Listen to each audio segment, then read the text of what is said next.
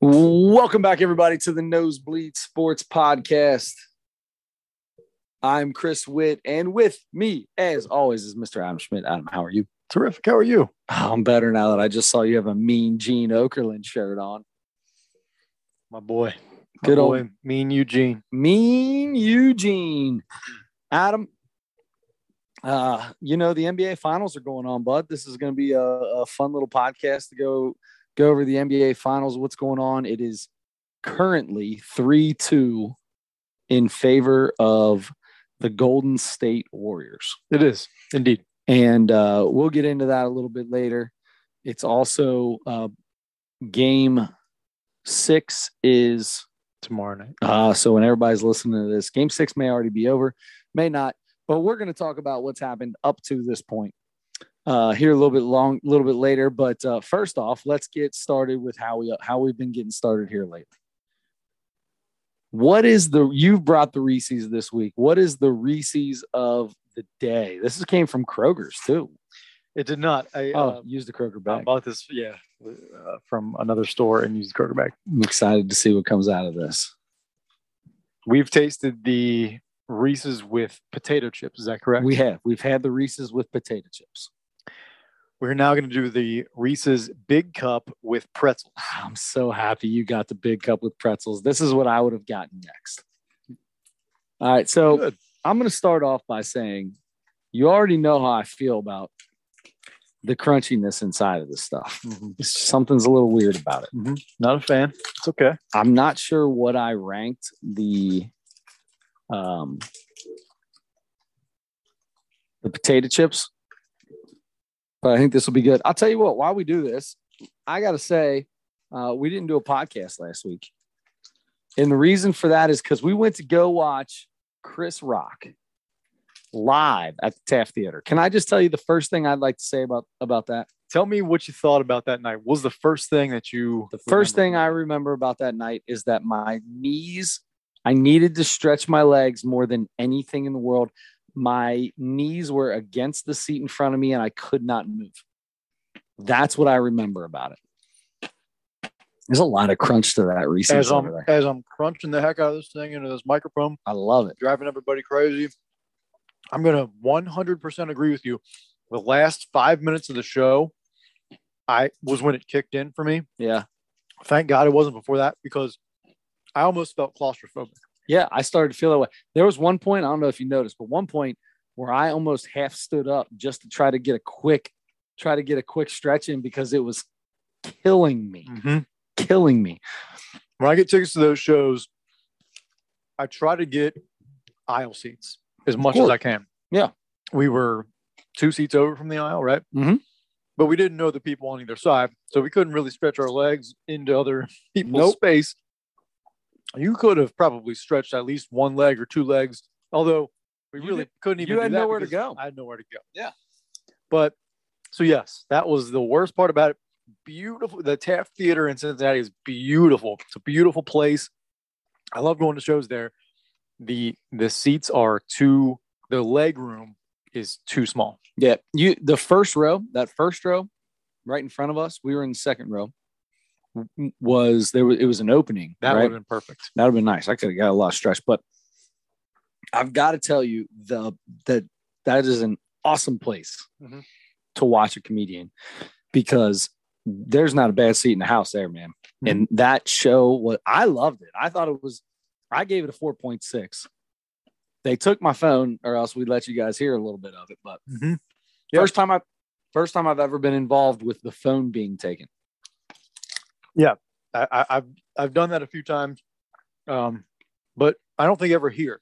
I don't think ever in Cincinnati. So, but yes, very cool experience. Got to see Chris Rock, bucket list kind of thing for me. Mm-hmm.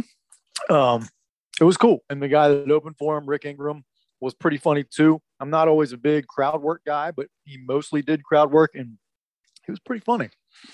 He unfortunately his set was cut short because Bozo yelled out that he stinks or something like that. Yeah, said you suck or something like that, and he didn't because that place was cracking up at him the whole time. Mm-hmm. He did a really good job. And it was some dirty stuff, buddy. I'm gonna tell you what, he was making some people uncomfortable. Yep. Don't go if you're a kid or you just don't have that kind of relationship with a parent. Don't go to shows like that with your parents because somebody's going to embarrass you. He picked out the youngest kid he could find and had a blast with it. And it was pretty funny. So yes, you gave it a 4.6. What did I give it? We could have talked about this on the way I think home, you were like a 3.9 or something. Oh, most of yeah. What are you thinking differently now? I think it was at least a 4, at least. Maybe you said 4.2. I was cracking up, man. I thought it was hilarious. Yeah, it was good. It was a good show. He didn't address the Will Smith stuff much. He mentioned it kind of, but right at the beginning, just like we kind of talked about how it would go. We thought it would be right at the beginning, quick, made a little joke. He was like, I'm fine. I got no head trauma. I can hear everything fine and all that stuff. And then it was over. Talked a lot about his daughters. Did a lot of funny stuff with his family. Dating at whatever he is, almost 50 or something like that.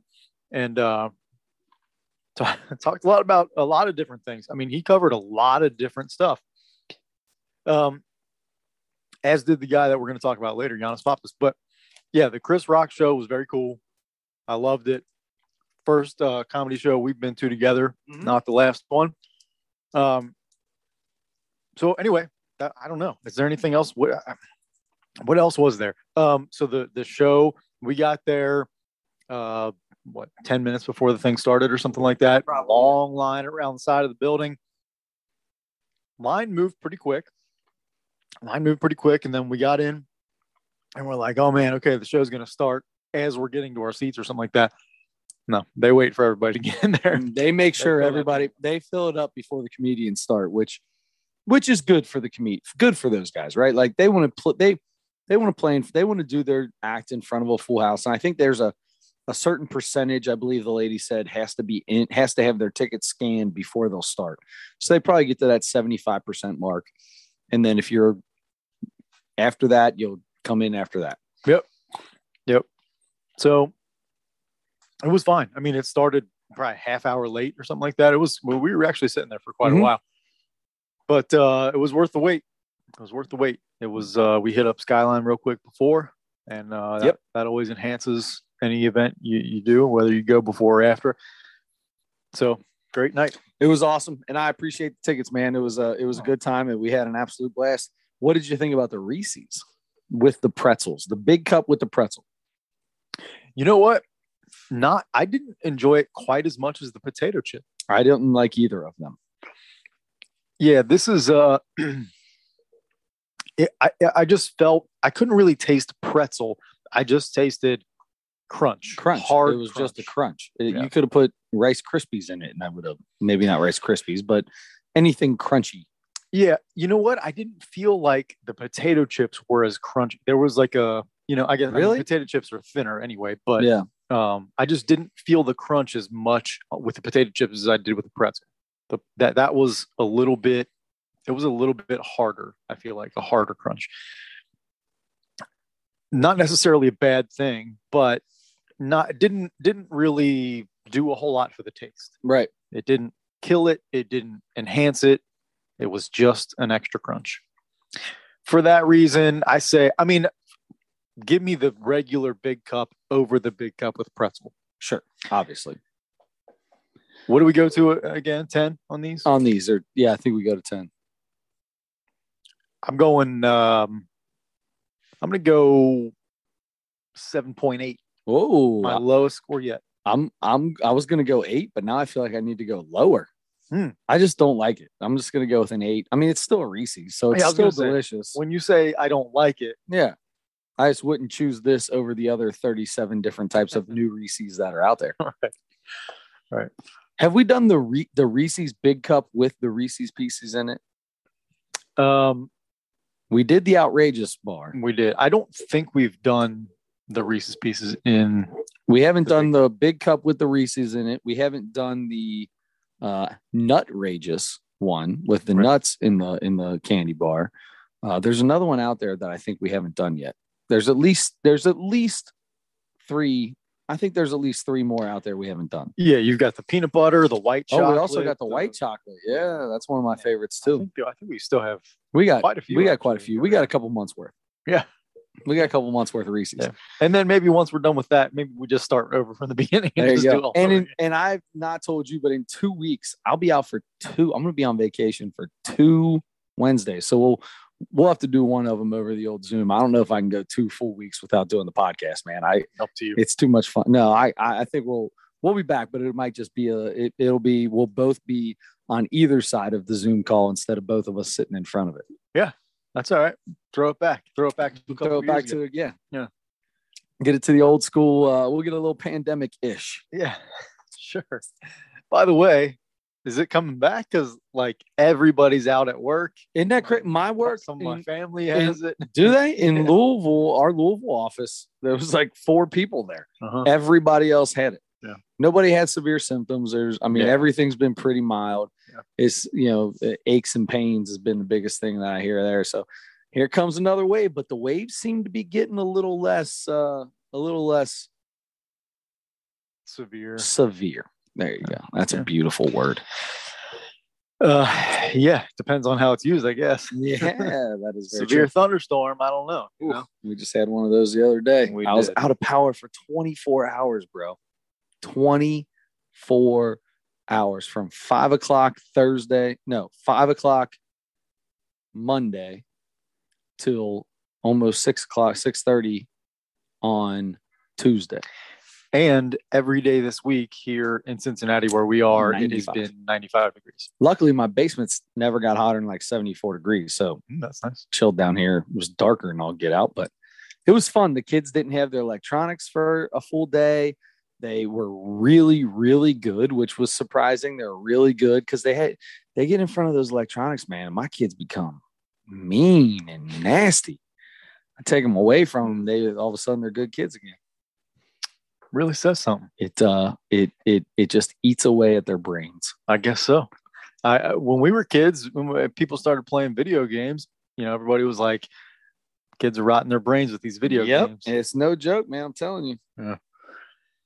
Oh man. But we would play video games for an hour and then go outside for 7 hours, That's the thing. Like, I think about that. Like, I remember when we first got Nintendo. And there would be nights maybe that we would spend a lot of time playing. Everybody came to my house and we played Super Mario Brothers. Everybody got a chance on the street. Everybody played a little bit. And I just, I vividly remember somebody going, all right, let's go back out. And like, we just stopped playing and went back out. That's because that's what we did. We did that. We played whatever outside all the time. Yep. It's totally different now, dude. Mm-hmm. Totally different. There are hardly any kids out running around constantly. Yeah. Yeah. Go back outside and hit wiffle balls at the greenhouse. Man, we remember throwing rocks at the greenhouse. Did you ever get yelled at with me when we threw rocks at the greenhouse? I don't know that I ever. We used to throw rocks at the greenhouse, and then she'd get so mad and come out and scream at us because we put a hole in her greenhouse or something. I don't know. Oh, that was somebody's yard. Yeah. Well, she lived in the front. She had a house in the front, and then her back was all of the giant greenhouses and whatever that floral place was that she owned. But yeah. Okay. So her front yard was her house. And then back behind her was the business. I'll be honest, I can't even remember a house being there. It was just it felt like such a big open space with greenhouses in it. So it's on Greenwell is where the house is. Pretty far up on Greenwell from Duber. But yeah, it was the little orange brick house, little yellow orangey brick house. And then it had that huge area in between, which I always wanted to go out there and play football or do something back there. But I just always thought we were going to get yelled at. Mm-hmm. Yeah. It was your version of Mrs. Stamey, I guess. Yep. I mean, we had a gate back there, so you could hit it back there and you just go get the ball. But yeah, still something just didn't feel like we were ever welcome. Yeah, probably because we threw rocks at the greenhouse. Yeah, maybe if you didn't throw rocks, it might have been a little. Do you remember the really old barn that they didn't use anymore? Where all the bats lived, and the bats would come out at night. Do you remember taking tennis balls in my backyard? Yes, and throwing them in the air, and then you dive on the ground lay flat on the ground, and as the tennis ball came back down to the earth, the bats would chase it and be like 3 inches above you and then go back up in the air. Oh my God, it was the freakiest thing in the world. We used to love doing that. I remember doing that. I don't remember the bats. I feel like if the bats got close enough to me, I would stop doing it. Yeah. I'm not playing with that, but I do remember bats being back there and throwing the ball up. They chase the ball. They'd scoop at. They try to chase after it all the time. Throw their sonar out or whatever. And they'd fly down after it, and everybody'd hit the deck. Oh man, it was so much fun. You would think, because bats maybe that's how good that sonar is they're blind, but they can still chase a moving object. That's how it is. It's no joke. That's how good their whatever that sense is that bats have. It's insane, isn't it? Yeah, it is. We had some fun on the old Duber Stadium days. Duber Stadium. Yep. Good old days, man. Anyway, speaking of good old days. Shout out Bandit. Bandit, man. Yeah, he went to go visit somebody on a farm somewhere. That dog, do you remember if that? Sure, were you ever at my house? Sure, he's still alive. Were you ever at my house when Bandit got out? He used to get out all the time. Yeah, I think so. So I'd go in the house because nobody was ever home. I was just always home by myself. Always. I don't remember a time from like second grade on where I just wasn't at home all summer long. Like nobody else was home. It was just me. My sister was at a babysitter's house, but I was at home. I remember I'd go in and I'd get lunch meat, and he'd go down on Greenwell and run up, and I would just go down there and I just start putting lunch meat on the ground. And then he'd slowly come back and he'd eat a piece and then come back and eat a piece, come back, eat a piece. And I finally get him in the backyard. And that's how we used to get him back. He was gone for a couple of days once. Somebody like 2 blocks away had him. We put some posters up. Huh. How much was the reward? Oh, nothing. No, it was the wits, man. We didn't have nothing to give you. I'll give you. We got some lunch meat for you. I got an old baseball bat you can have or something. But we got a baseball bat and a pound of lunch meat. We had that dog we used to have dead birds in the backyard all the time. A bird would land on the fence, and he would be next to the fence and not move. And the second that bird flew away, he would jump and snatch that thing out of midair. And then just leave it on the ground. He didn't care. He just wanted to grab it. Nice. Dog was unbelievable. That's athletic, man. Dog was crazy. I think I remember the day you got it. I think I was at your house. You might have been. Maybe the day or the day after or something. I remember it being this big. It was so small. Yeah. And it being like running around. And I was terrified of dogs, eyes, even that small. But I was like, that was like one of the first times in my life I wasn't like running away and trying to get away from a dog. Yeah. Because it was this big. It was so small. Like running around like a bat or something. Yep. For some reason I remember that. That little tiny dog. I don't remember much about that, but I definitely remember Bull Bandit. All right. Speaking of Bandit, great for everybody else. Yes. Hey, you know what? Everybody's getting a little sneak peek into the lives of the Nosebleed Sports Podcast. Yeah. I mean, everybody had a street. Everybody that's our age lived at a time where you just played outside in the street, right? You either went down the street and played somewhere, or you had somewhere, right? Like we had the basketball court in my backyard, so that's where everybody played basketball. You had baseball right in front of the house. There was a wire that was just to the left of my house, so that was the home run wire. And then you had football down a little further that would go towards the street. We played street hockey back in there. We used to play a game where everybody rode their bike in a circle, and then you took a frisbee and you had to hit people. And if you hit somebody, then they were it, and they had to throw the frisbee. And if you almost hit somebody in the head, oh, you can't go head hunting. Like I'm throwing a frisbee, and I'm 7 years old. Man. I don't know where this thing's gonna go. Yeah, I'm 40 and I don't know. And I was so little. Everyone was older than me on that street. Everyone was older than me. I still say that's one of the reasons I love playing down low and trying to be a big, because everybody was always bigger than me playing basketball. Yeah. I remember sitting up, we get off school, and they were all in Delhi Junior High, and I was like in 4th grade, 3rd grade, and I just sit on my deck looking down at them, and they were like, oh God, we got to ask this little kid to play. It's his backyard. We should probably ask him. And I just sit up there until somebody will go, you want to play? and I'm sure they hated every second of it. I had the exact same thing. The Briggs and That's Scott right. Seymour. Yeah, that's right. They come over and play ball at your house, and it's like 9 or 10 years older than me. Yep. Mm-hmm. Yep. Mm. It's a good time. Anyway, so the NBA Finals is going on right now, and the Golden State Warriors. So Steph Curry struggled in this game. This is the first. They had a stat up that was insane, like 200 and some games with consecutive games with a three, like 38 consecutive, 130 maybe consecutive playoff games. I can't remember. It was insane. Mm-hmm. The amount of consecutive games with, I think it was 38 consecutive playoff games with 2 threes made, and he did not hit a three in the game, and they still came out and spanked that butt. They did. I mean, the Celtics cut the lead down quite a few times.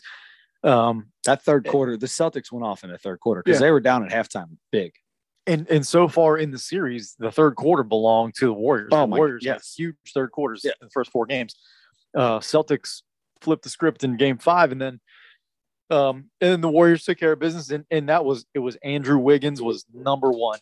That was his best game maybe of his life in that game. And on both ends, by the way, because Jason Tatum's struggling a little bit too, and Wiggins is mostly guarding him.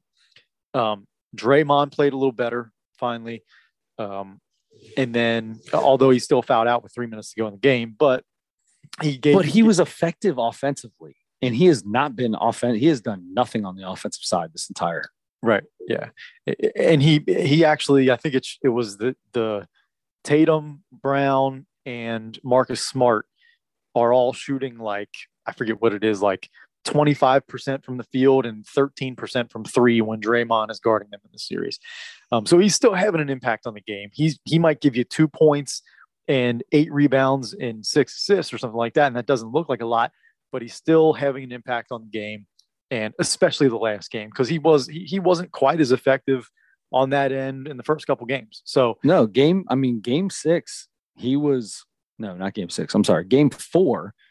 I mean, he did that. He had 2 points or whatever, and he only had like 3 rebounds. But defensively, it didn't seem like he wasn't, you know what? That's probably because he wasn't on the floor that much, because he was constantly in foul trouble. Yeah. He's fouled out of, was it 4 of the 5 games, I think? Yeah, 3 or 4 of the 5 games. At least 3, yeah. I mean, that's rough. That's not a good thing. Be crazy on defense and talk a ton, and I'm still always going to be you get into the extra stuff with guys all the time. He's been doing that way more in this series.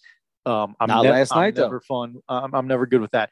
Right, but it's his thing. Like that's what he motivates himself partially with that stuff, and gets other teams in their own head when he does that stuff. Yeah.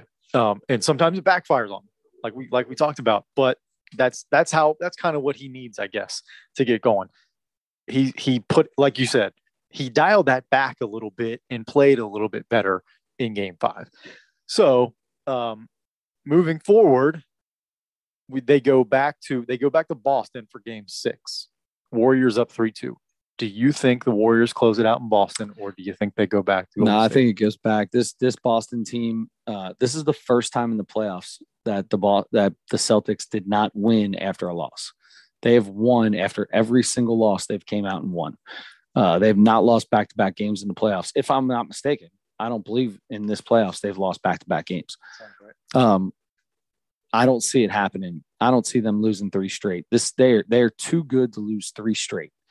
And in Boston, you can see it's different. It's different. I mean, it's the same in Golden State. It's different there. Like, these are 2 powerhouse teams, not powerhouse teams. These are 2 powerhouse fan bases. Mm-hmm. The Golden State lately and Boston forever. Yep. It's when you get in there and it's the playoffs, the fans are going to let you know what's going on. Steve Kerr made it very clear last time. The fans aren't pleasant in Boston. They were doing the blank you Draymond chant, and people were, the Warriors were complaining about it, and Warriors fans were complaining about it and saying, be classy. And then Boston fans are like, oh, you're a whiny baby and you're from San Francisco and you're fancy and all that. Yeah. My, you know what? If I was a Boston fan, I'd be like, seriously, you're getting upset with us. You have Draymond Green on your team and you're upset with this chant. Draymond Green screams at the top of his lungs every curse word in the world 50 times a game, but it's not a chant. What did you think about this? Draymond Green gets called for his, I believe it was his sixth and final foul. And immediately starts screaming at Steve Kerr to challenge the call. I'm talking screaming, and Steve Kerr walks out I think it was a TV timeout or something like that, and he's walking out on the floor, and he shook his head and he's clapping and looking at the rest of his team, telling him to come over. And Draymond Green is going bananas. I'm talking crazy at Steve Kerr, and Steve Kerr's trying to ignore him, and then finally gives him the little wiggle finger to say challenge it, and it's upheld. So he gets his sixth foul, still fouls out, and it was a timeout. I feel like I've seen this so many times with Draymond Green, where Steve Kerr, he almost just allows him to be this. 100%. 100%. It doesn't seem like the way Steve Kerr would really feel like I don't feel like that's really who he is. He may not. Yeah, Steve Kerr is not like that. And he may not have wanted to challenge that because he probably knew it wasn't the right challenge. And we were watching before they challenged it. We were watching the replay, and it was like, that's not going to be enough to. No, it may not. He still touched him with. He still got him with the body, even though more of that foul was probably on Steph. But he still got him with the body. And if you touched him, they can't overturn it. Like, they physically cannot overturn it if you touch them. Yeah, it wasn't going to be overturned. And yeah, I mean, but it's about the trust from your players. It's about. It's I think it's about that for Steve Kerr. I think he's going to let Draymond be Draymond, even though sometimes it hurts them. But it's only Draymond, right? Like, Andrew Wiggins goes off and starts screaming at Steve Kerr. That ain't going down, right? Probably not, because that'd be out of character. But yeah, I think I think he always has let Draymond do that. I think he's always let him kind of be him, because he knows he's going to get the best Draymond.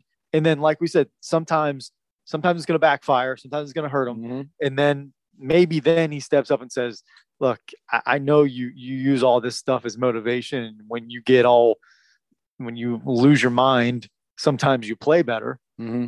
Sometimes you need to get worse. You need to rein it in a little bit. But he's going to let him go as long as he can. But it was his last foul, so he was off the floor, so he really didn't have to worry about him anymore. That's anyway. True. So I maybe not a lot of guys can just scream out of it. Now, to your point, a lot of guys do that now. Like, you see a lot of guys, because nobody ever fouls in the NBA, right? Nobody ever fouls. I'm going to tell you what, for as soft as people say about the NBA, watch this finals. Buddy, I'm talking, they're throwing people around. Oh, yeah. It's insane, the stuff that they'll let get away with. And then all of a sudden they'll call a foul on something, and you're like, doesn't make any sense. Like, he's got his hands all the way around this guy, and they don't call anything. And then there's like this phantom move, and somebody falls, and then a foul's called. Like, what is going on? That's why I don't like when they let games get physical. A lot of people love that stuff. I get the gritty part of it. I get the fun of the physicality and that kind of thing. And you're going to let them figure out who is the tougher, better team that way. I also think it takes away a little bit from the game, because for one thing, just like that, how do you call a consistent game and let them go? You can't. And let them play that much. There was a foul called on Marcus Smart. Marcus Smart got into a little bit of a moment, about a 2-minute span the other night, where he got a couple fouls, and he got a little flailing. He was throwing his arm around, but Jordan Poole, is it Jordan? Jordan Poole? What's Poole? Yeah. Jordan Poole was not touched. Clearly not touched, and he throws his head back. Yeah. And the play before that, Poole was on top of Marcus Smart, and Marcus Smart was trying to push him off of him and got called for a foul. And I'm like, I don't understand how that can be a foul. And then Marcus Smart turns around and doesn't even touch him. And he gets called for a second foul just like that. Those are the things that boggle my mind. I understand how tough it is to be a referee, especially at that level with that kind of athleticism and on this kind of stage. But those are the things that I don't like that get me. Like, come on, we've got to figure out a way to get this better under control. And they've got two, I'm trying to think. Tony Brothers and Mark Davis are two of the officials. I'm trying to think of the third guy, but I mean, those guys do all of the biggest games, apparently because they're three of the best.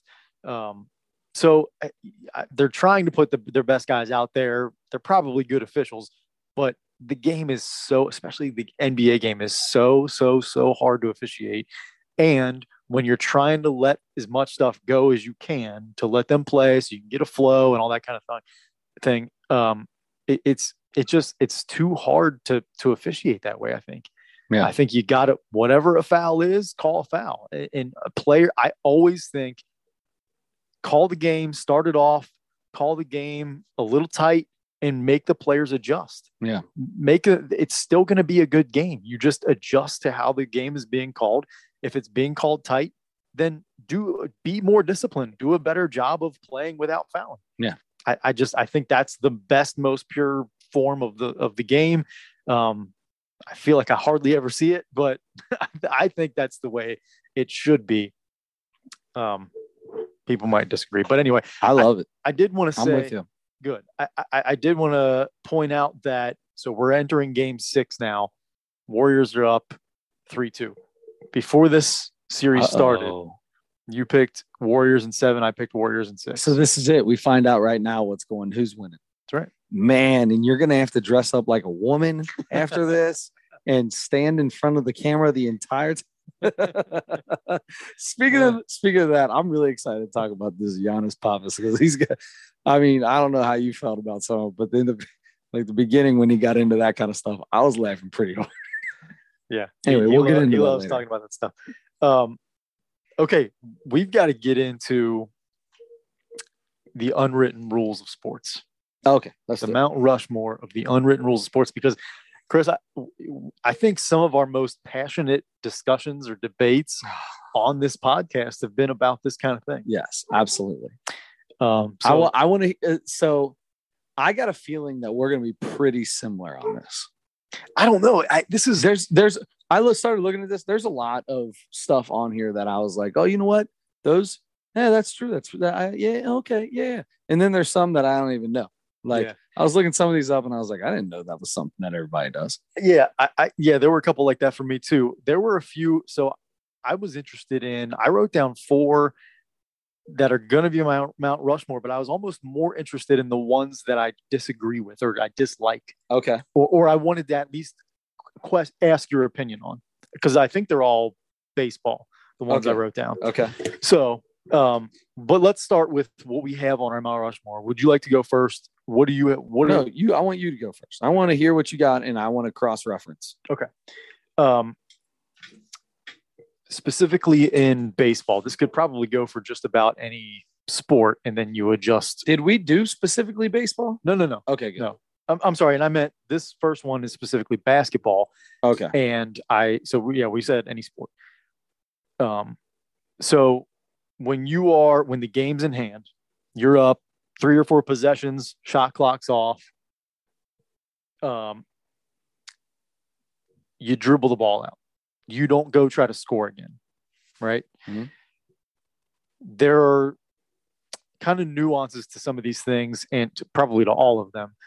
If a defender is playing all the way up and trying to steal the ball and playing as hard on you as they can on defense, there's maybe a little bit more leeway given to somebody if you go score because that guy's going as hard as he possibly can. Now, you probably don't have to score. You probably make a move, try to escape that pressure, pass the ball, keep moving the ball around, and just pull the old 4 corners out or whatever you got to do and just whip it around. But yeah, and then especially especially, and there are a lot of instances you can find on YouTube very easily because I saw all these things, instances even in the NBA that guys who played basketball their entire lives and know this are shooting the ball up 25 points with 15 seconds left or something like that, and they get the ball or they steal the ball in that case. Go ahead. What's his name? Kyrie Irving. Kyrie Irving just a couple years ago when he was in Boston, and what's his name? The kid from Kentucky who Jamal Murray took that three when they were up by 30 with a couple seconds left in the game, and he took the ball and chucked it into the stands. He was so mad. Yeah, I agree with Kyrie Irving. Mm-hmm. Yeah, and in that case, I remember talking about that on this podcast. Yeah, and in that case, Jamal Murray had 48 points. I think he wanted to get 50. And he wanted to get 50. But still, they were up by a ton. It was. Guess what? You got 48 points. That's the one of those things like where everybody runs away from a ball so a guy can get one more rebound to get a triple double. You didn't earn that rebound. Go get earn your stats. Do you remember years ago, Ricky Davis was playing for Cleveland, I believe, and he needed a rebound. And there was hardly any time left in the game. He needed a rebound.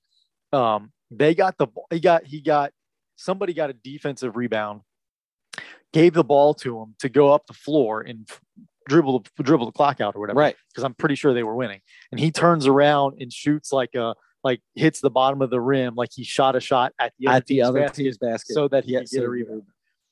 I do remember that. Yeah. So that's is that considered a shot though? That can't be considered a shot. You're shooting at the wrong basket. If it goes in, you have to give him the points, or you have to get. Well, no, you give it to the closest person. Player. But it's a shot either way. I mean, it's a shot. It's just because it hits the rim. It's a shot. If somebody throws a pass and it hits the rim, that becomes a shot. Like when somebody's chucking a ball and it just hits the rim and bounces off, and somebody grabs it. No, I think there's some. I wouldn't have gave it to him. If I'm the official scorer, I would not have given him that rebound. Yeah. I don't know. I guess he probably has to, but yeah, that was disappointing for everybody, I think. Anyway, dribble the clock out. No need to try to score again. Don't shoot the ball at the last second. Guys have done that so many times in games I've played. It shouldn't bother me. It probably bothers me less now than it did when I was younger, but I got really mad a few times at guys that did that when we were losing. Because you just are they like the guys who can just barely dunk, but they're up by 15 with like 20 seconds left in the game, and they get the ball and everybody's being ready to go shake hands, and they take off running to go up and try to dunk at Western Sports Mall in an old man league or something. Yeah, that's annoying. Come on. Yeah, exactly. Okay, next one. In football, sort of a similar situation, actually a very similar situation. A couple of things on this.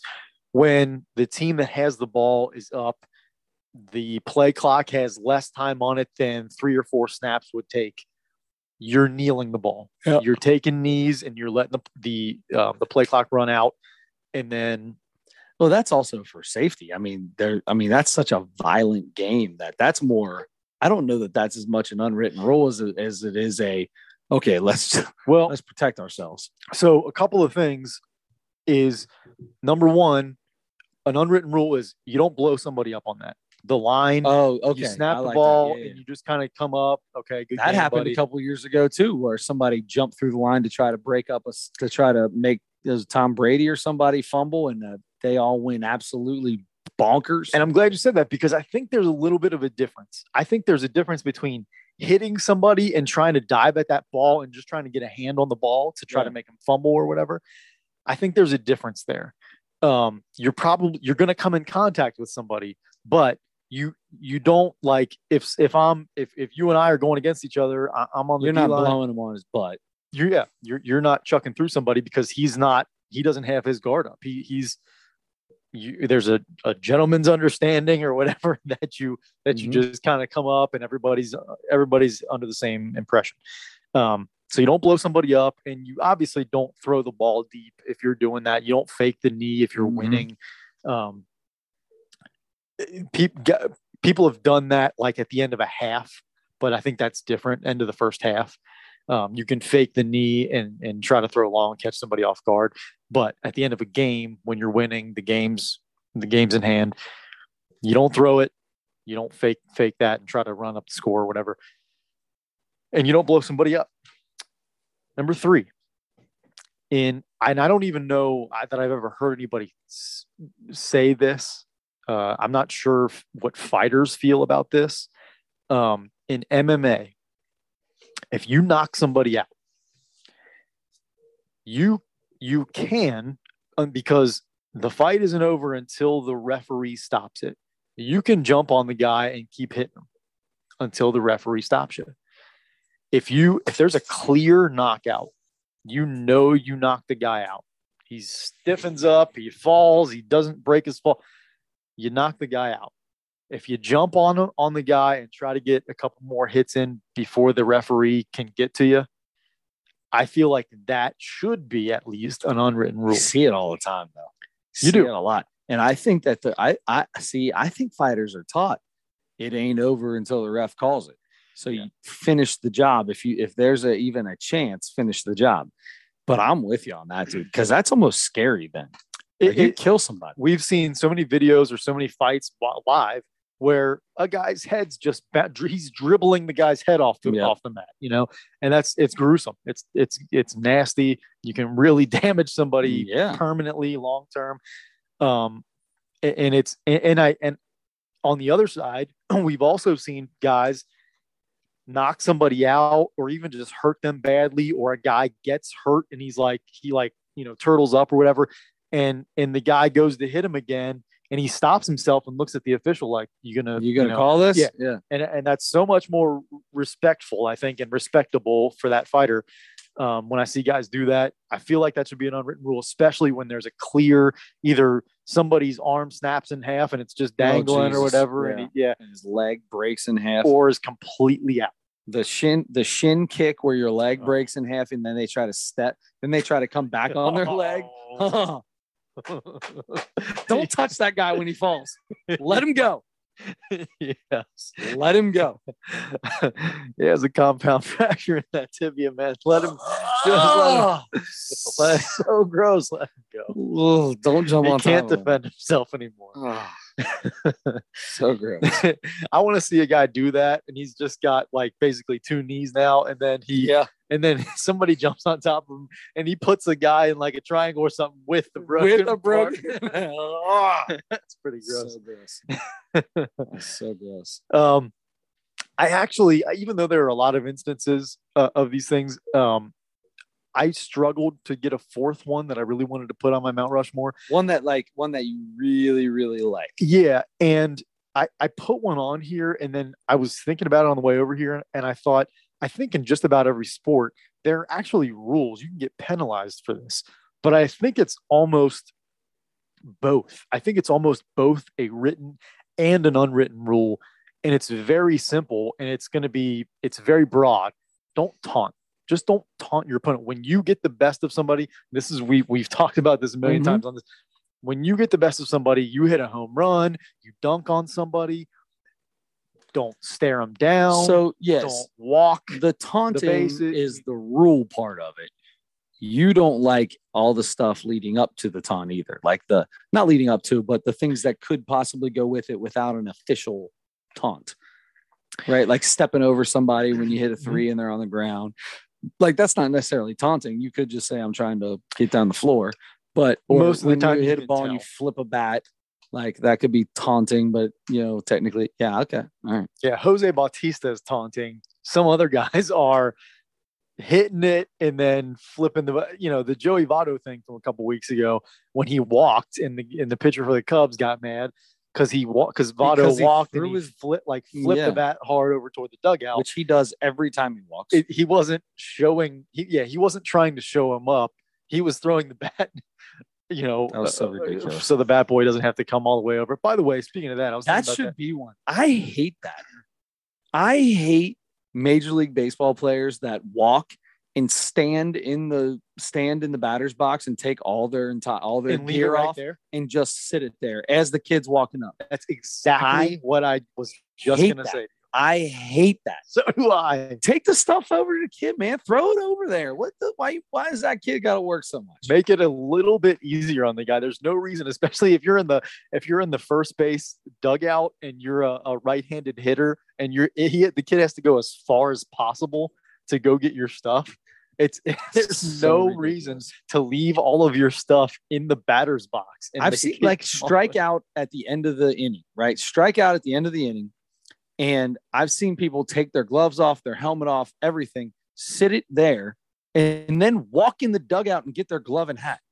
That should never be happening because somebody should be bringing that to them, unless you're a catcher. But I'm just saying, strike three. I know what you're saying.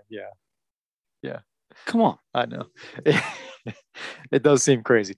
I'm glad you said that. That's exactly what I was going to say. That's annoying. So yeah, that's it. Don't taunt is my last one. Very broad, like I said, but those are my 4, and I have some that I wanted to bring up to you. But before I do that I don't like or don't understand. Before I do that, I'd like to hear what you think. So I'll just start off because I'm with you on the basketball running the score up or jumping. When their time's up. Don't be shooting for no reason. I'll never forget a game Skip Prosser was coaching and James Posey. We were up by 30 at the end of a A10 game, probably playing Rhode Island or something. And we were dribbling the ball out and Posey had the ball and he's just in front of half court waiting for the time to go off. There's probably 20 seconds left.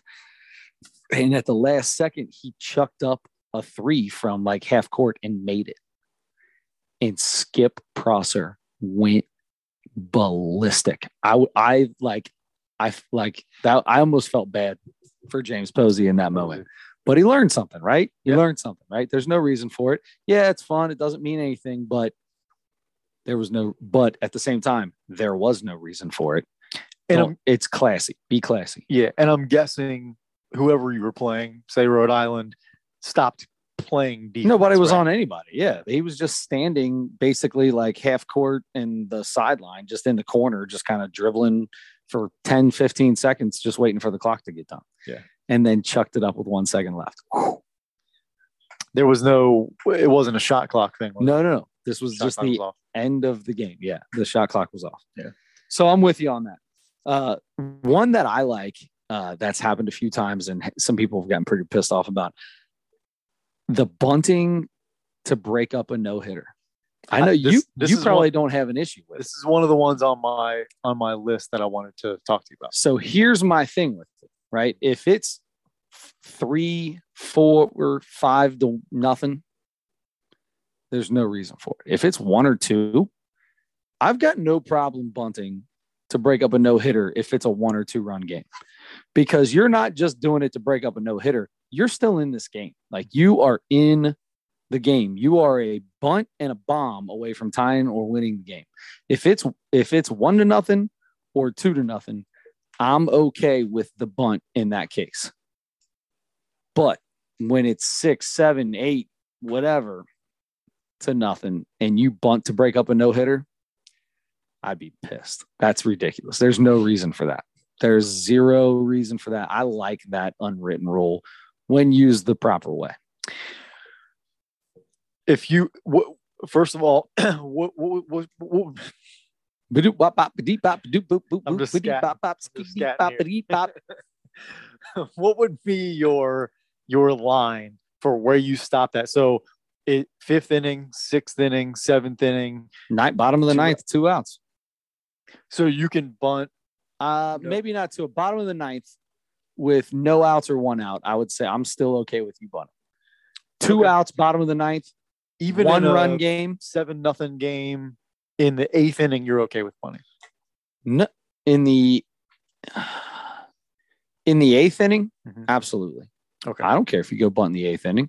There's a whole nother inning left. You are not almost there yet in the 8th inning. We've seen plenty of it happen. You ain't almost there. Last night or 2 nights ago. Especially if it's a 1 or 2 run game, right? If it's 7-0 in the 8th inning, I think I would still be a little upset if you're bunting in the 8th inning. Yeah, I think I would. It's that one. I think you're still in that. If it's a 1 or 2 run game, I'm totally fine with it. But if it's 4 or 5 runs, I think after the 7th inning, don't punt. 8 and 9, get up there and hit. If you're up by 4, 5, 6, 7, 8th inning, it's time to hit. You got to come out and hit the ball. So 8th inning is your line. I feel like it. I might have to think that out a little while and really, really push some stuff in my head. But yeah, I think that's where I would be. But if it's 1 or 2 runs, I don't care. Like, there ain't nothing. We're in this game still. This game is not over. This is not a done game. We are 100% it. 3, 4, 5 runs, get up there and hit. So it's changing now. Hold on. Wait a minute. No, it's not. It's not changing. Well, three or 4 runs, I think, is different than 6, 7, 8, 9 runs. It's also different from 1 or 2 runs. 1 or 2 runs, yeah, I'm okay with you bunting in the 9th inning. For me, 3 or 4 runs is closer to 1 or 2 than it is to 5 or 6. Yeah, 5 or 6. Either way, we could talk about this forever, and that's semantics. There's a time and a place, right? And it's one of those. To me, you're losing by 6. Let's just say 6. You're down by 6, 5 even. You're down by 5. Don't punt to break up a no-hitter in the 9th inning. Just don't do it. Let's just leave it at the 9th inning. Let's just say that as the unwritten rule. I think we're a lot closer on this than I thought we were going to be when that started. You think I would say it'd be totally fine to do it anytime you want? No, I think I would be more inclined to say you're fine to do it whenever you want, and you would be more. Nah, man, it's a no-hitter. You got to get up there and prove it. You got to get up there and hit now. Get up there and do it. You ain't 1 or 2 runs, I'm okay with it because you're still in the game. I think after that too, I think if you're down by 3 in the 9th inning and you bunt, I'd be pissed. By 3 though, I mean that's a 3-run homer. I mean, absolutely. You got to get on base for that 3-run homer to happen. I'd be so mad. If they're leaving the entire left side of the field open and I can lay one down. Well, now hold on a second here, because a hard bunt into a shift, to me that's different than laying a bunt down and trying to beat it out. If you can bunt and you can throw one into that shift, that if they don't have anyone on that side, like if you're a lefty and there's no one on the third base side, like you've got the third baseman up the middle, you've got, the shortstop and second baseman playing on the where second base would be, and you got the first baseman over here. Yeah. I got no problem with that anytime. That's just easy. Like, you're giving it to me. I don't know that you would see that big of a shift though. Yeah, maybe. In a no-hitter, you mean, like in the 9th inning? I don't know that shift would get as big as it is in that case. I could be wrong. I like to talk to a major league manager about that and see what they would do. Bottom of the 9th inning, bottom of the 9th, you're in Boston and Big Papi's up. Are you putting that monster shift on? Yeah, because there's no chance at all he ever attempts a bunt. Okay, well then let's say this. Let's say it's Griffey back in the day. Griffey used to do that all the time. Griffey used to throw that little bunt down the third base line when they overshifted him. I've seen him do it at least 4 times as a Red. At least 4 times. Gosh, at the end of his career as the Red, I saw him do it at least 4 times. I remember always thinking, why in the world does he never try that? But maybe you're right. I've seen him do it at least 4 times. And I've seen it happen this year. There's who was it? It happened in the game we were at. It was it Kyle Farmer or somebody like that? I don't know who. Somebody threw one down that line. Maybe it was Joey Votto. I don't remember. Somebody threw Ernest Moustakas. That's who it was. Oh. Moose threw one down the line. And apparently that's like the 3rd time he's done it this year. Straighten up, man. I'd be doing it all the time. I always think, why are guys not trying that more often? I don't know. Or change your swing a little bit. Shorten up your swing like a ton and just make some contact. Yeah. To poke the ball to that side of the field. So that's number 2 for me. Okay. Number 3 is one of my favorites. And I do this to this day. And I yell at my kids when they do this. Don't step on the foul line. When you run out to your position, do not step on that white chalk. Do not step on the foul line. Okay. Jump over it, step over it, do it. I do a little skip over it. I will never. That gets on my last nerves. Don't step on the foul line. Can you explain why? I have no idea, because that's what Sparky Anderson used to do. Superstition. You just don't touch it. I don't step on the line either if I'm on a field, but I don't know why. I guess I just always heard that growing up too. But it's not for me. That one, it's so silly that it doesn't. Is that more of a superstition thing than an unwritten rule? Because my kids get in trouble for it. So to me, it's a rule. It's a rule on my team. I don't think I would ever get anybody in trouble for it. But I at that level, when you have to paint chalk lines on a field, I think that makes a difference too, because you don't want to mess up the chalk line. Sure, and I'm sure that's a big part of it. Yeah, but the chalk line in that, what goes with that is before a game. Like, I don't like taking infield on the field before a game. Like, off to the side in foul territory, I'll hit some ground balls to the kids. We're allowed to take infield if we want. I don't feel like you should, if that is a freshly manicured field, somebody just came out and drug it and put the chalk down, did everything to it. I don't want you out on that field to warm up. I don't want you tossing on the field. I don't like in softball. I don't toss and warm up because my arm is garbage right now. But that is one thing that was really hard for me to get over, because in baseball, you always go to the outfield to go toss and warm up and everything. And in softball, you're in the dugout. You just walk out there, toss as old men, you just throw on the field. I hate that. Don't touch that field. There's no reason to get a bunch of footprints all over the place, especially as an infielder. I don't need all your little cleat marks all over this field so I can eat a ball later this inning because it hits your – don't touch the field. Warm up in the outfield. You got to toss, go toss in the outfield. Wow. Huh. Okay. That's an interesting one. Yeah. So, like my kids do, when we warm up, we get there an hour before the game. And if there is no game before us, we are in the outfield and we do not touch that field. Okay. All right. Now, if the other team runs out there and takes infield, well, now I'm going out there. I go out there then. But if it's fresh and the other team's on the side, I do not take my kids out there. I'll put them on the side too. So if you go out first and you stay in the outfield and they come out for infield second and they are in the infield, are you bothered by that? I'm not bothered. I'm not bothered by it, because then I feel like, okay, I'm going to go take infield. But I will never be the first one to do it. Ever. That'll never happen. Okay. Now, if a guy goes, hey, you want to take infield real quick? And I'm like, nah, man, I'm good. We'll just do some stuff out here. We're still warming up out here. And he goes, okay, well, I'm going to go jump and take it then. I'll be like, all right, we'll just take it when you're done. That's the conversation. That's it. I'm not mad at him because he doesn't know. But you'll never catch me doing it. That'll never happen. Okay. All right. By the way, since you mentioned this, we're at, I think, episode 201 now, I want to say. Oh, yeah. Nice. 201 episodes, man. Congratulations. Dude. Congratulations to you. Maybe this podcast is now called Battery Mates or something like that, because you and I were a battery in a winning game. I like that. We won a game. I was the winning pitcher. You were the winning catcher on Sunday. My retirement game, my last softball game in my life was just Sunday. And you were 2 for 3 or 1 for 3? I was 2 for 3. Did you have 2 hits? I was 2 for 3, and I wanted to chop my own head off because I lined a soft liner basically back to the pitcher. You hit that ball pretty hard. Unwritten rule. That's a good one. Unwritten rule. Don't hit a ball. Softball. Don't hit it back up the middle.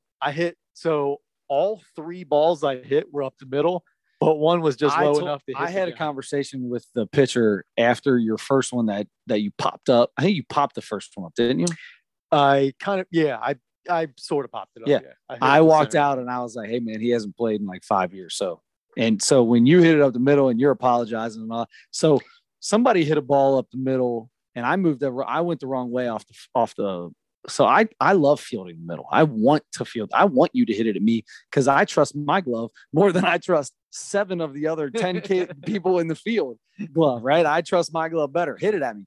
And it was a lefty and I moved the wrong way off the mound trying to play my pitch to where he was hitting, and he snuck it right up the middle, but I was playing towards first base side. And he's like, man, I'm really sorry for coming to the middle pitch. And my favorite thing to say, man, you don't hit it hard enough to get past me. You don't have to worry about it. I 100% will tell somebody if they hit a line drive at me and I catch it, I always go, don't worry, brother, I got a glove too. Or I'll say, you don't hit it hard enough to have to apologize. You're okay. That's what I almost said to the pitcher when I hit him was like, I'm so glad I'm not a big, strong guy. I have no power at all. So that could have been, if anybody else on this team would have hit that same ball, you would have been hurt. I walked in, I pitched. So after that happened, I was walking out to the outfield. I was walking out to the field, and one of the old guys on our team, because we got it's a family team, right? So there's some older people who have been there for 40 years, have been playing on this team, and his son was playing shortstop. And I was walking out, and I was like, well, Adam got one off the pitcher. I said, boy, I hope they start coming up the middle now. And I was like, I hope they start coming. I might have dropped an F-bomb or something in there. Like, let's go. Like, because I'm really do get excited. I love that. Hit it at me, man. I've got the best glove on this. To me, I have the best glove on the team. I don't, but in my head, I'm always thinking that. And 100% the same guy who just hit it up the middle of me an inning before that or whatever is walking by. I see him walking by, and I'm like, well, I just sounded like a total asshole by saying that. Like, oh, I dare these guys to hit it at me. I think I said something like, I think I looked at him, I was like, well, I hope that makes them start hitting at me, because there ain't nobody on this team that can hurt me. Bring it on. And I said something like that, and then he walked by, and I was like, well, I mean, I wasn't lying. It's not like that team was any good. Yeah. I mean, they lost to us. They looked really serious when I got there. I was like, oh man, these guys might crush us. Nah, we were playing for the bottom in that game. Is that right? Yeah. Because we're actually in the middle right now. We're kind of in the middle of that league, but they are at the bottom of it. Because they had an inning where they had it seemed like 3 or 4 straight hits. The first inning. Maybe it was the first inning. Oh my God. I was like, this is one of these really good teams that everybody just hits base hits, or everybody can place the ball. And after that, it wasn't the case. It's not the case. Not the case. But in softball, so I kind of try to go up the middle. Like, I always want to hit opposite field or middle in softball, and try to wait on it, which is very hard. But I see the space between the second baseman and the shortstop and over top. It's the biggest hole. Right. It's the biggest hole in the field. And it just there's a spotlight on it to me, and that's where I want to hit it. But I want to loop it, because I feel like when I swing, like I said, 0 power. So if I just kind of hit the ball, maybe even a little hard for me, and I can it'll just drop in there. I'm not hitting the ball to the wall. I'm not hitting the ball over anybody's head. I'm trying to just drop it in there. And that's what my thinking was. But I have a couple of times have hit the ball back up the middle when I played. Dude, you've got more power than you think. Try to pull one. Just get up there and rip it down the third base line and see what happens. That's what I did hit, but the balls, all 3 of the balls I hit were a little harder than I expected to. Yeah. But I'm still when I hit the guy, not quite as hard as Sully hits the ball. Yeah, no, I can't hit it 3/4 of the way up in the trees. No, yeah, I was like, well, thank God that I have these arms, because man, I don't, God, I felt so bad. And then I'm like, and I'm stereotyping these guys in my head as I'm seeing them pull into the lot and walk over there, and they're smoking cigarettes, and they're getting their, you can smell the weed in their car and that kind of stuff. And it's like, and they just have that old kind of, I was a thuggy guy in the 90s look kind of thing. Sure. And I'm like, oh, these guys, huh? So I'm like, so these are the kind of guys that are going to cause a problem with stuff like that. They were super nice. They were so nice. I was a little worried about the pitcher, because he thinks a lot of himself. Really? Yeah, he does. I was a little worried he was going to do something, but you apologized and the rest of it. And then I told him that you haven't played in 5 years. I even stopped running up the first base line. When I hit him, I hesitated. I was like, oh God. And then it hit off of him, because I kind of thought he was going to catch it. He should have. He should have caught it. You should have caught it. Look, here's the deal. If you hit it and it hits my glove and then my chest, There's no reason to apologize. That hit my glove. I should be apologizing to my team, not you apologizing to me. I apologize to my team. That's where I look at people. That's when I like to go, oh, man, you don't hit hard enough to hurt me. I'm fine. You don't hit it hard enough. I want to tell you that. That's taunting. It is taunting, but you know what? I wanted to say that about myself to try to make him back, not want to kill me. Hit it at me again. That's what I want to say to him. I want to go, come back up, do it one more time. We'll see what happens next time. Trust me, I'll be ready this time. You ain't going to buy me. Come on. That's when those kind of guys are going to be like, okay, that's the thing, though. If I want to get in their head, most of the time, if you get into somebody's head, especially a terrible team like that, and they're like, oh, we're going to hit the middle now. Usually they just pop a bunch of balls up because they don't know how to properly hit the middle to try to hurt somebody. But that's when jawing goes back and forth, and people in those situations don't always. Not Sundays at Westside, man. Everybody, we all know everybody. Everybody's been there forever. It's all fun and games. Now, if it happens 3, 4, 5 times, start getting into that 1, 2, 3 that we used to count. When we were in the field. First one go up the middle, even if it wasn't anywhere near the pitcher, just like he reaches up and he can't catch it either way. It's like 1. We'd look out and be like, that's 1. And we just scream out to everybody, be no outs. And we're just yelling, that's 1. And the next one comes, a little dribbler by him or somebody will hit a hard ball to the left or right low. That's 2. And then all of a sudden that last one, everybody at the same time will just yell, middle's open. And then all hell, bro. I watched the guy break somebody's arm, hit a ball and break his arm. And sprint to first base, and they almost killed him.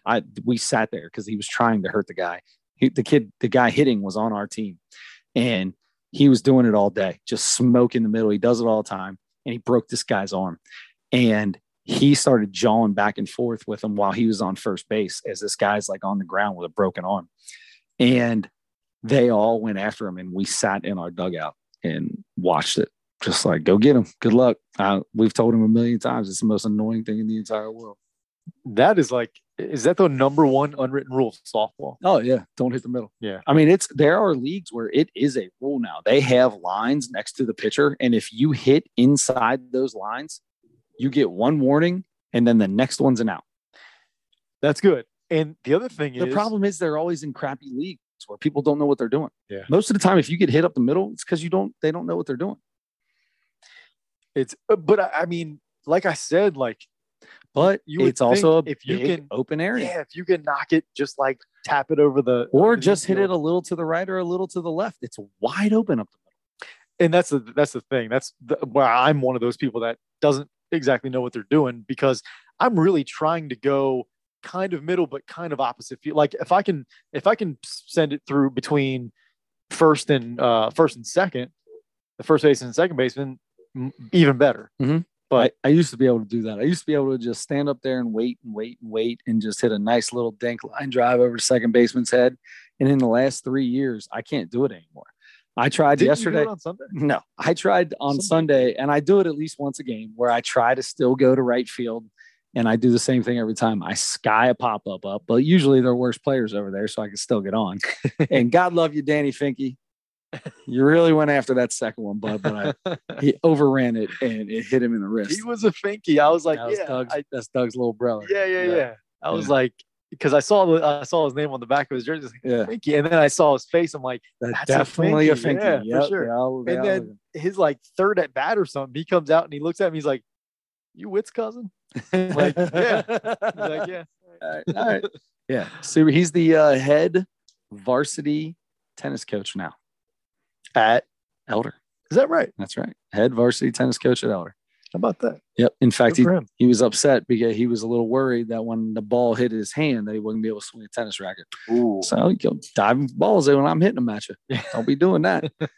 No, but that's the thing that I do is I pop them up. Then I'll try to pull a ball, and I can still hit a ball hard. I've had a couple home runs over the last couple of years trying to pull a ball. I one-hopped the fence the other day. It's just, it's turn and pull it, man. Next time you come out and play with us, just try to rip a ball down the line. Rip it down the line and see what happens. You might hit one out. Nah, never going to happen. I disagree.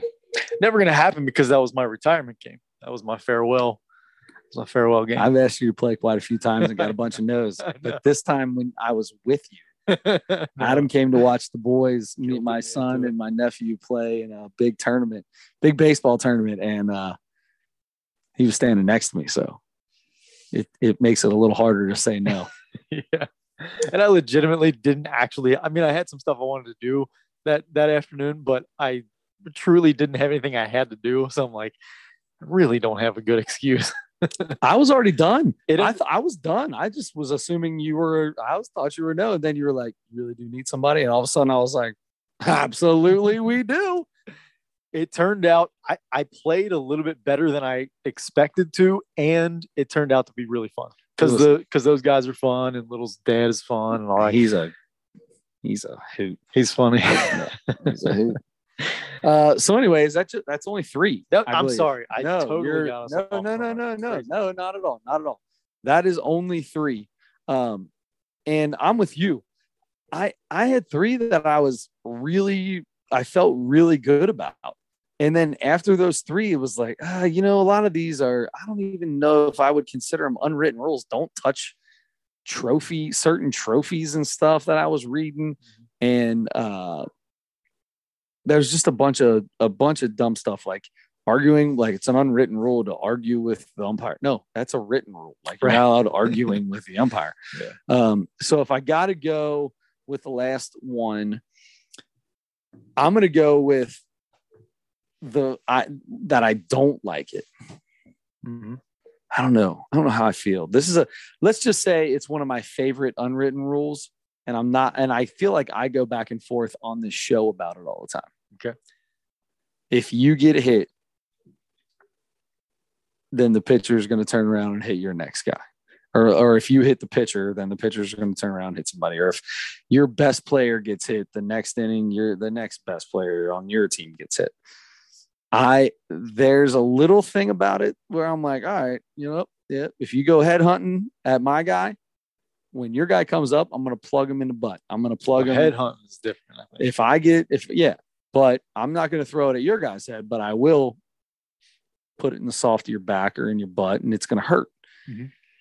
Or on your shoulder or whatever. Or maybe not your shoulder, but your bicep. There's a little something about that I'm kind of into, but the throwing at head stuff gets on my last nerves. It's way too dangerous. It's too dangerous. There's no scenario you could ever possibly have to make it okay, even if it's retaliation, because never throw it to my head. Never. No, never. It's dangerous. Throwing up and in is one thing, but don't throw it to my head. Yeah. I'm with you. Yeah, that's a good one, actually. That is a good one. Don't throw at anybody's head. So there you go. Yeah. A couple that so you already addressed the don't bunt during a no-hitter. So we talked about that one. Another one, don't rub the spot that you just got hit. If you get hit by a pitch. Oh, yeah, don't rub it. Don't rub it. Rub it. Spray some Windex on it. I feel like people have joked about that, but that's a legit, like there was the list that I saw on YouTube and they said that. And I actually don't ever remember, unless somebody gets hit and it's a serious thing. And then they're like holding it, writhing around on the ground or something like that. That is a, if you show that you're hurt, then you're less of a man than them or something. It shows weakness. Shows weakness. To me, if that's the case, stupid. The dumbest thing ever. I think it's so stupid. I always yell. Everybody goes by it. I still yell, don't rub it when one of the kids get hit. But I don't know why, just because that's what you say. That, or I always say, somebody spray some Windex on it for him. Or I say, so I try to be funny about it to make somebody laugh, but the don't rub it thing makes no sense to me. Thank you. Don't swing at the first pitch after a pitcher gives up back-to-back home runs. You ever heard of that one? Don't swing at the first pitch. I've never heard that before. This was on a list, and I'm like, if he gives up back-to-back home runs, or he's really struggling, don't swing at the first pitch. So, like, it's almost like you're showing him, or you're like, you don't have respect for what he can bring. Like, you're just going up there swinging because he's struggling so bad. That's absurd to me. I mean, if a guy walks somebody on 4 pitches, you shouldn't swing. I'm not swinging at the first pitch. Guy can't find a strike zone. I don't understand. Is this because the guy's having a bad day and and you want to make him feel better, or is this because he's having a bad day and you're trying to take advantage? I don't understand that rule. I've never heard that before. I saw it. I was like, I hope nobody abides by that. I hope that's not a real thing, because I've never heard it. The Reds. I don't know. I've never heard that rule in my entire life. Okay. I don't know what that maybe is. Maybe nobody thinks about that, but it was on this list. It was like an 18-minute video of all the top 20 baseball. See, they just ran out of stuff to. I did it again. No. There it is. I always think it's something on what happened to my head? No, it's and the crazy thing is on everybody's going to hear us fine. Yeah. It's just the speaker goes out in our headphones for a second. We're like, what? Hey, oh, so we apologize. Okay. Give me another one. That was it. Oh, that was the only two? That's it. Yeah. Okay. I had three, but yours was one of your, okay. One of them was yours. Okay. There's some things that people like this, the conference trophy or this crown something trophy. Like, you got a trophy. Why are you not touching a trophy? I don't understand the not touching of the trophy thing. Yeah. And I didn't read up about it. I just saw it in a couple different places. I kind of understand it, but it's also more superstition probably. How does the trophy get from place to place if you can't touch it? Well, I think it's if you're a player. Like, if you're a player, you shouldn't touch a trophy that you haven't earned. You know what I mean? Oh, like, well, no. Like the Stanley Cup, you should never touch it if you haven't won it. You know what I mean? Oh, that's how it was all about. If you haven't won it yet, like that's what I thought that meant. I could be wrong, but that's how I took it. Huh. I mean, the NBA takes videos and stuff like that of the guys holding the trophy, and it's like part of the finals promos. Yeah, that's true. So yeah, I don't know that it's a thing in the NBA. I think that's more like a hockey thing, and I gotcha. Something like that. Okay. And speaking of that, I mean, that's a perfect transition into what I wanted to get into next. Chris, Stanley Cup Finals, Colorado Avalanche versus the Tampa Bay Lightning. Who do you have? Didn't the Avalanche already win? Oh, I thought game one was tonight. I have no idea. Oh, I think game one's right now. I'm pretty sure. Is it? Yeah. I've got the Avalanche just because that's the only team that I actually heard come out of your mouth. Who are they playing? Tampa Bay Lightning. Yeah, sure. I'll take the Avalanche. Who you take? Yeah, I mean, Avalanche certainly. Although Lightning did just put my house out of commission for 24 hours and terrible, pretty powerful. Yeah, so I'm still going with an Avalanche. I'm going with the Avalanche because Nedvedov, and between he and Romshinsky, the two of them, I just don't think Tampa Bay has a Bourbonski. You don't think he can handle it? I mean, he's good, but I don't think he matches up well with those two other guys. And I just don't think. And also, if Selinsky can stay on the ice without getting himself into trouble and can get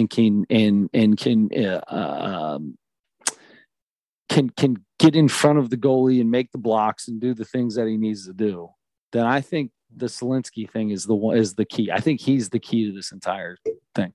I think so too, and I think Colorado's goalie, his true save percentage is among the best that he's got. There's no doubt Colorado's goalie's got to step up. If he plays the way he can play, then I think they can win. But then again, on the other side, the Lightning, their defense is just as good if you look at the numbers. And it's going to come down to the goalie. Whichever goalie stands on his head is going to be the one that wins this. Yeah. Look, if you're talking advanced metrics, especially, I mean, advantage Colorado. If you're talking kind of more the traditional stats, it looks on paper like Tampa Bay is the better team. But, you're talking about in Tampa Bay, you have Hulk Hogan. All right. Mm-hmm. He lives in Tampa Bay. But at the same time, when I hear Florida, I think no Florida team should ever be good at hockey. I agree with that. And then Yeah, in Colorado. Colorado, yeah. You should be playing hockey. There's snow there all the time. Yeah, ice, snow, and ice and snow are cousins. And it's kind of like the thing, like when the Heat are in a playoff or in the playoffs or the Miami Dolphins, and you got a team going there. There's nightlife and all that stuff like that. Now Tampa Bay is a little different. There's not the nightlife ain't quite there. However, Colorado, the Chiba is free and clear up there. You can smoke it if you got it. I can see a little bit of party time going down. Maybe somebody sleeps in, misses the game. Little nightlife in both situations now. Yeah. With the legalization. Yeah. It's going to come down to, and it's going to come down to coaching too. Can we be honest? Really? Can we just be honest? Yeah. The key stat that we need to look at is icing. Yeah. The team with the least amount of icing penalties is going to win this thing. Sure. And you have, the three guys on Tampa Bay that are famously constantly in the penalty box. Oh, yeah. I mean, they're shorthanded all the time. Yep. And power play, sort of the power play goals, man. That's what it's all about. Power play goals. They've got like 3 Draymond Greens. They're always getting themselves thrown into the penalty box for doing things they're not supposed to be doing, extracurricular stuff. And then, you have what's his name that took his skate off and tried to stab the guy. That was ruthless. That was ruthless. I couldn't even believe I saw what I saw. And he's playing in the series. How's he not in jail? They have video of him on the sideline, skate off, sharpening the end of his stick with one of those little sandstone things that you He was using his skate to sharpen his stick. I got you. Yeah.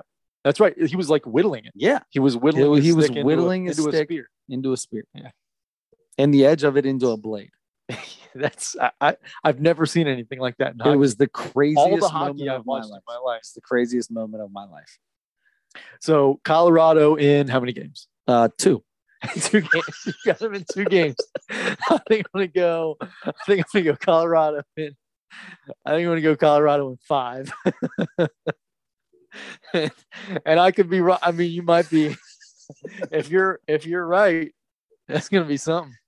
Can we name this podcast Colorado in 2? Colorado in 2. That's the title of this episode. 100%. Colorado in 2. As a matter of fact. So that I don't forget. Write it down. Let's write it down. Oh my gosh. In 2. Got it. All right. Let's go on to Giannis Papas.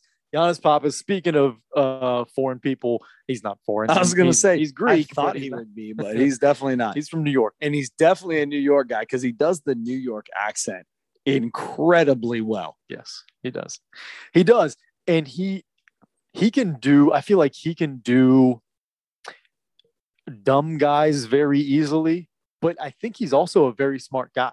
And he does, he has He has his own podcast called Long Days right now. He did a podcast, I think we mentioned this a couple weeks ago, with Chris DiStefano for a long time called History Hyenas.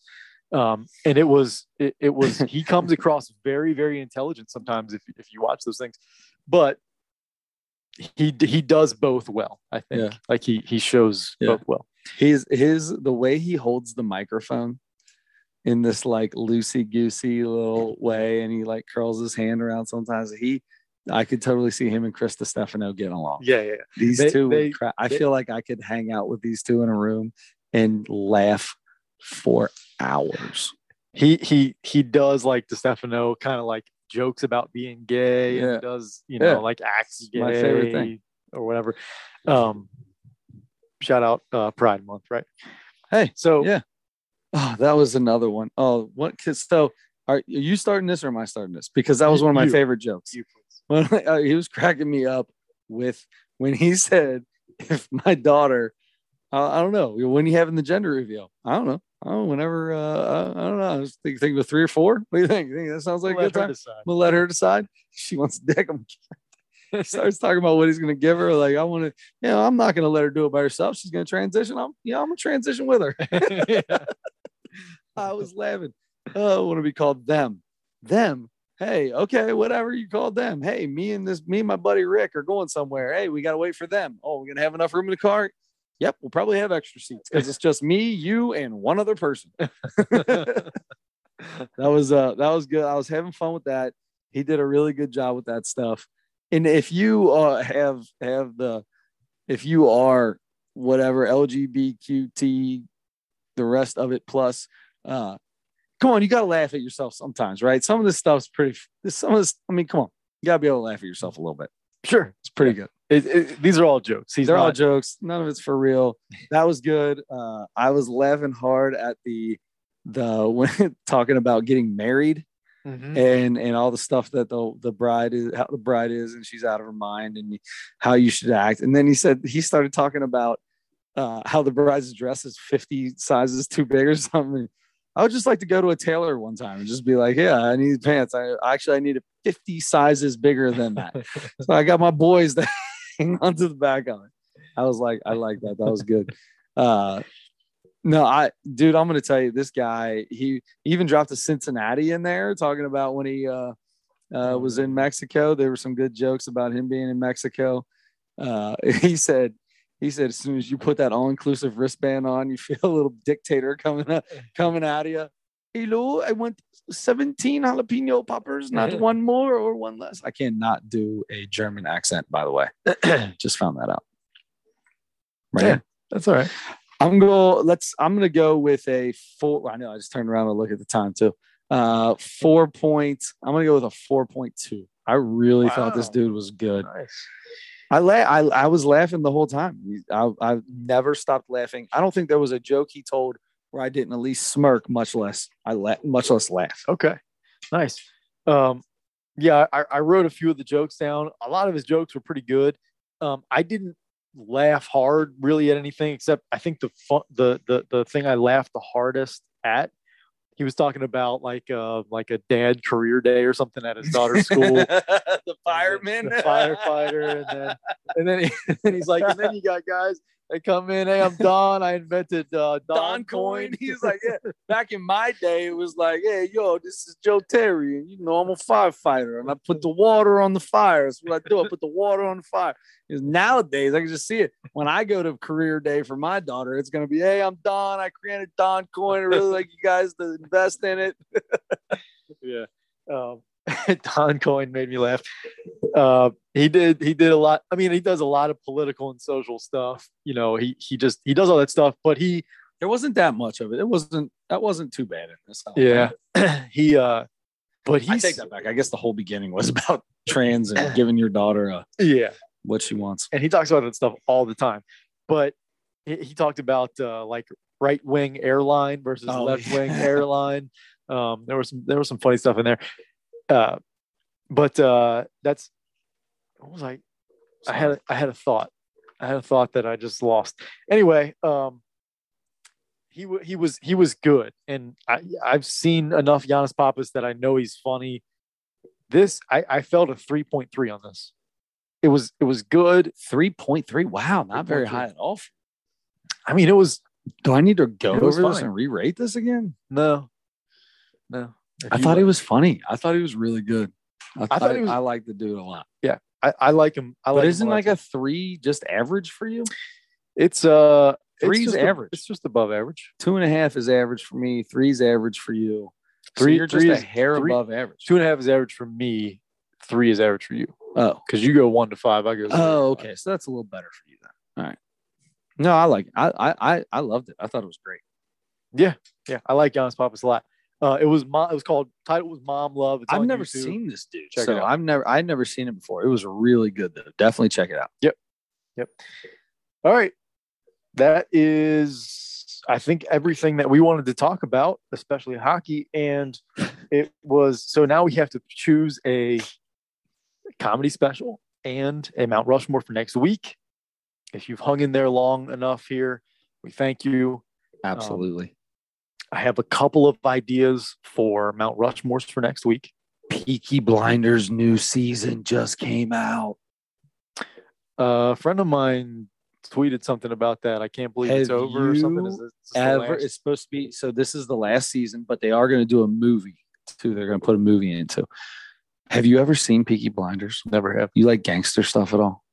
I'm a really huge gangster. I love like that mafia gangster kind of stuff. I love that. This is such a great. I never saw The Godfather. Never saw. Oh, we had this conversation. Yeah. All right. So anyway, Eric Gagnon gave me a hard time about that. Shout out, Eric. There you go. I like that. Eric gave you, did he? I didn't even notice. What was it on? Yeah, no, in Or person. did he just hit you up and tell you, dude, what's wrong with you? Yeah, at our basketball league. He's like, you've never seen The Godfather? I know. What's wrong with you? Come on, man. Like, yeah, I know. Does he play for you? He plays. He plays. First of all, he runs the league. Oh, he runs, and he also plays in the league. Yes, but on a different team. On a different team. Yeah. Oh, I thought he was real good buddies with. Well, he should be. He's real good buddies with that flight guy. Oh no, different guy. Oh, sorry. Sounds like we got our comedy special. This is gonna be a little different. You probably already saw this. This is gonna be kind of cool. So, this is gonna be hard to do. Okay, because I'm going to do a comedy special, and it's Bill Burr presents Friends Who Kill. So Michelle Wolf is on here. I didn't see everybody. I didn't see everybody. Oh, here we go. Michelle Wolf, Bill Burr, Jimmy Carr's on here apparently. Get out of there. There's a bunch of people on here. Dave Attell. I don't know, Jeff Ross. I mean, there's a lot of people that it shows being on here. I don't know how many of them actually go out on stage and perform. The preview has Michelle Wolf. So, and I know that Bill Burr's out there for a second. So this should be really good. I don't know how we're going to rate this because each comedian could be some comedian could be good and another one could be bad. But I almost love the little 15 minutes, right? You're like, all right, 15 minutes, boom.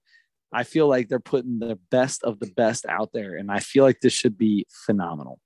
This is perfect for this week because this weekend, I am going to Dayton, Ohio for the Bert Kreischer Fully Loaded Comedy Festival. There's a ton of people there for that, isn't there? There's Bert Kreischer. There's Big J. Okerson. There are a bunch of people that are on this tour, but some of them are coming to some of the cities. So you don't know who's going to be there? Yeah, I know Big J is going to be there because he already announced it. And Bert obviously is going to be there. I know Mark Norman is on some of them. He's not going to be at this one. That's too bad. Yeah, but every name I've seen.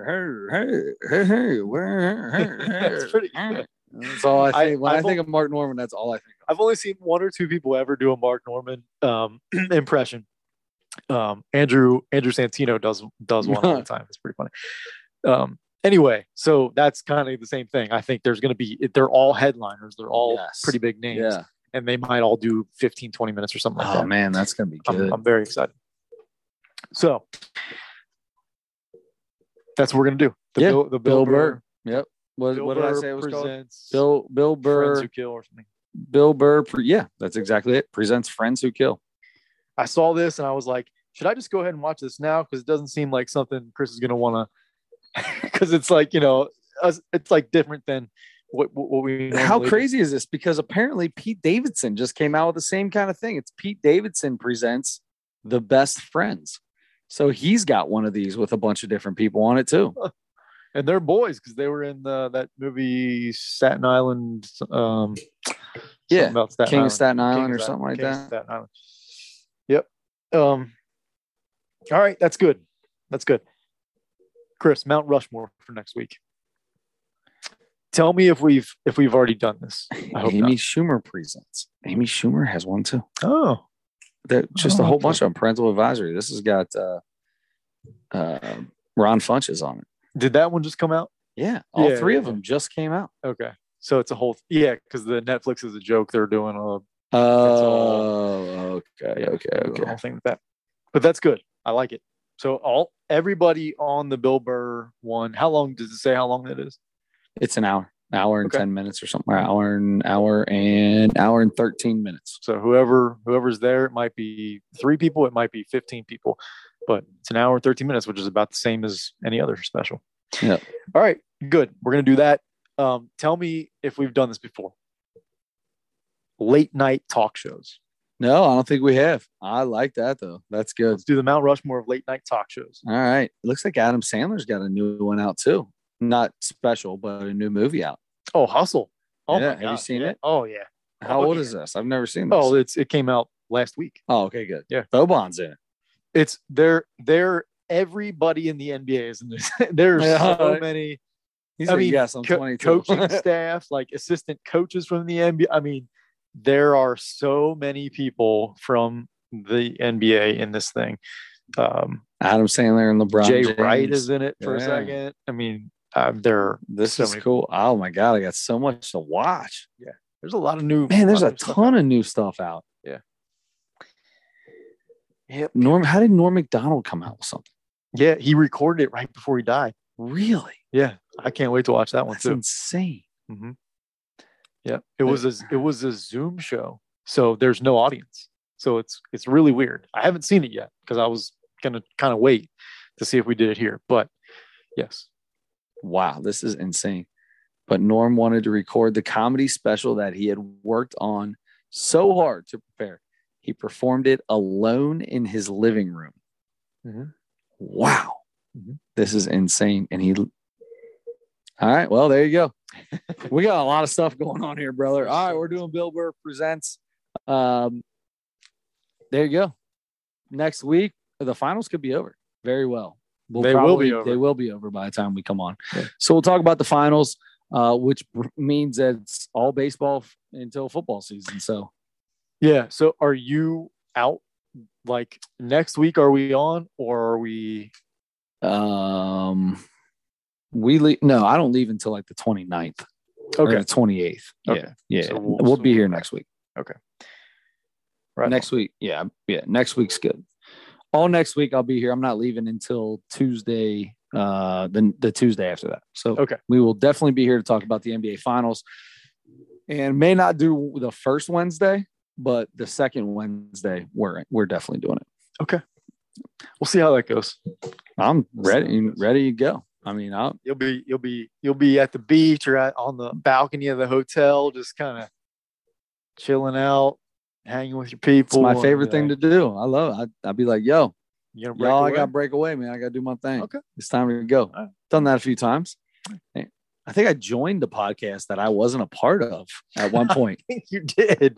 That's right. Yeah. I think I did one by myself, which was a huge mistake. That was a tough one. Then Joey was at your house, the one that I joined in on. Yeah. He did fill in. You did do a podcast on your own.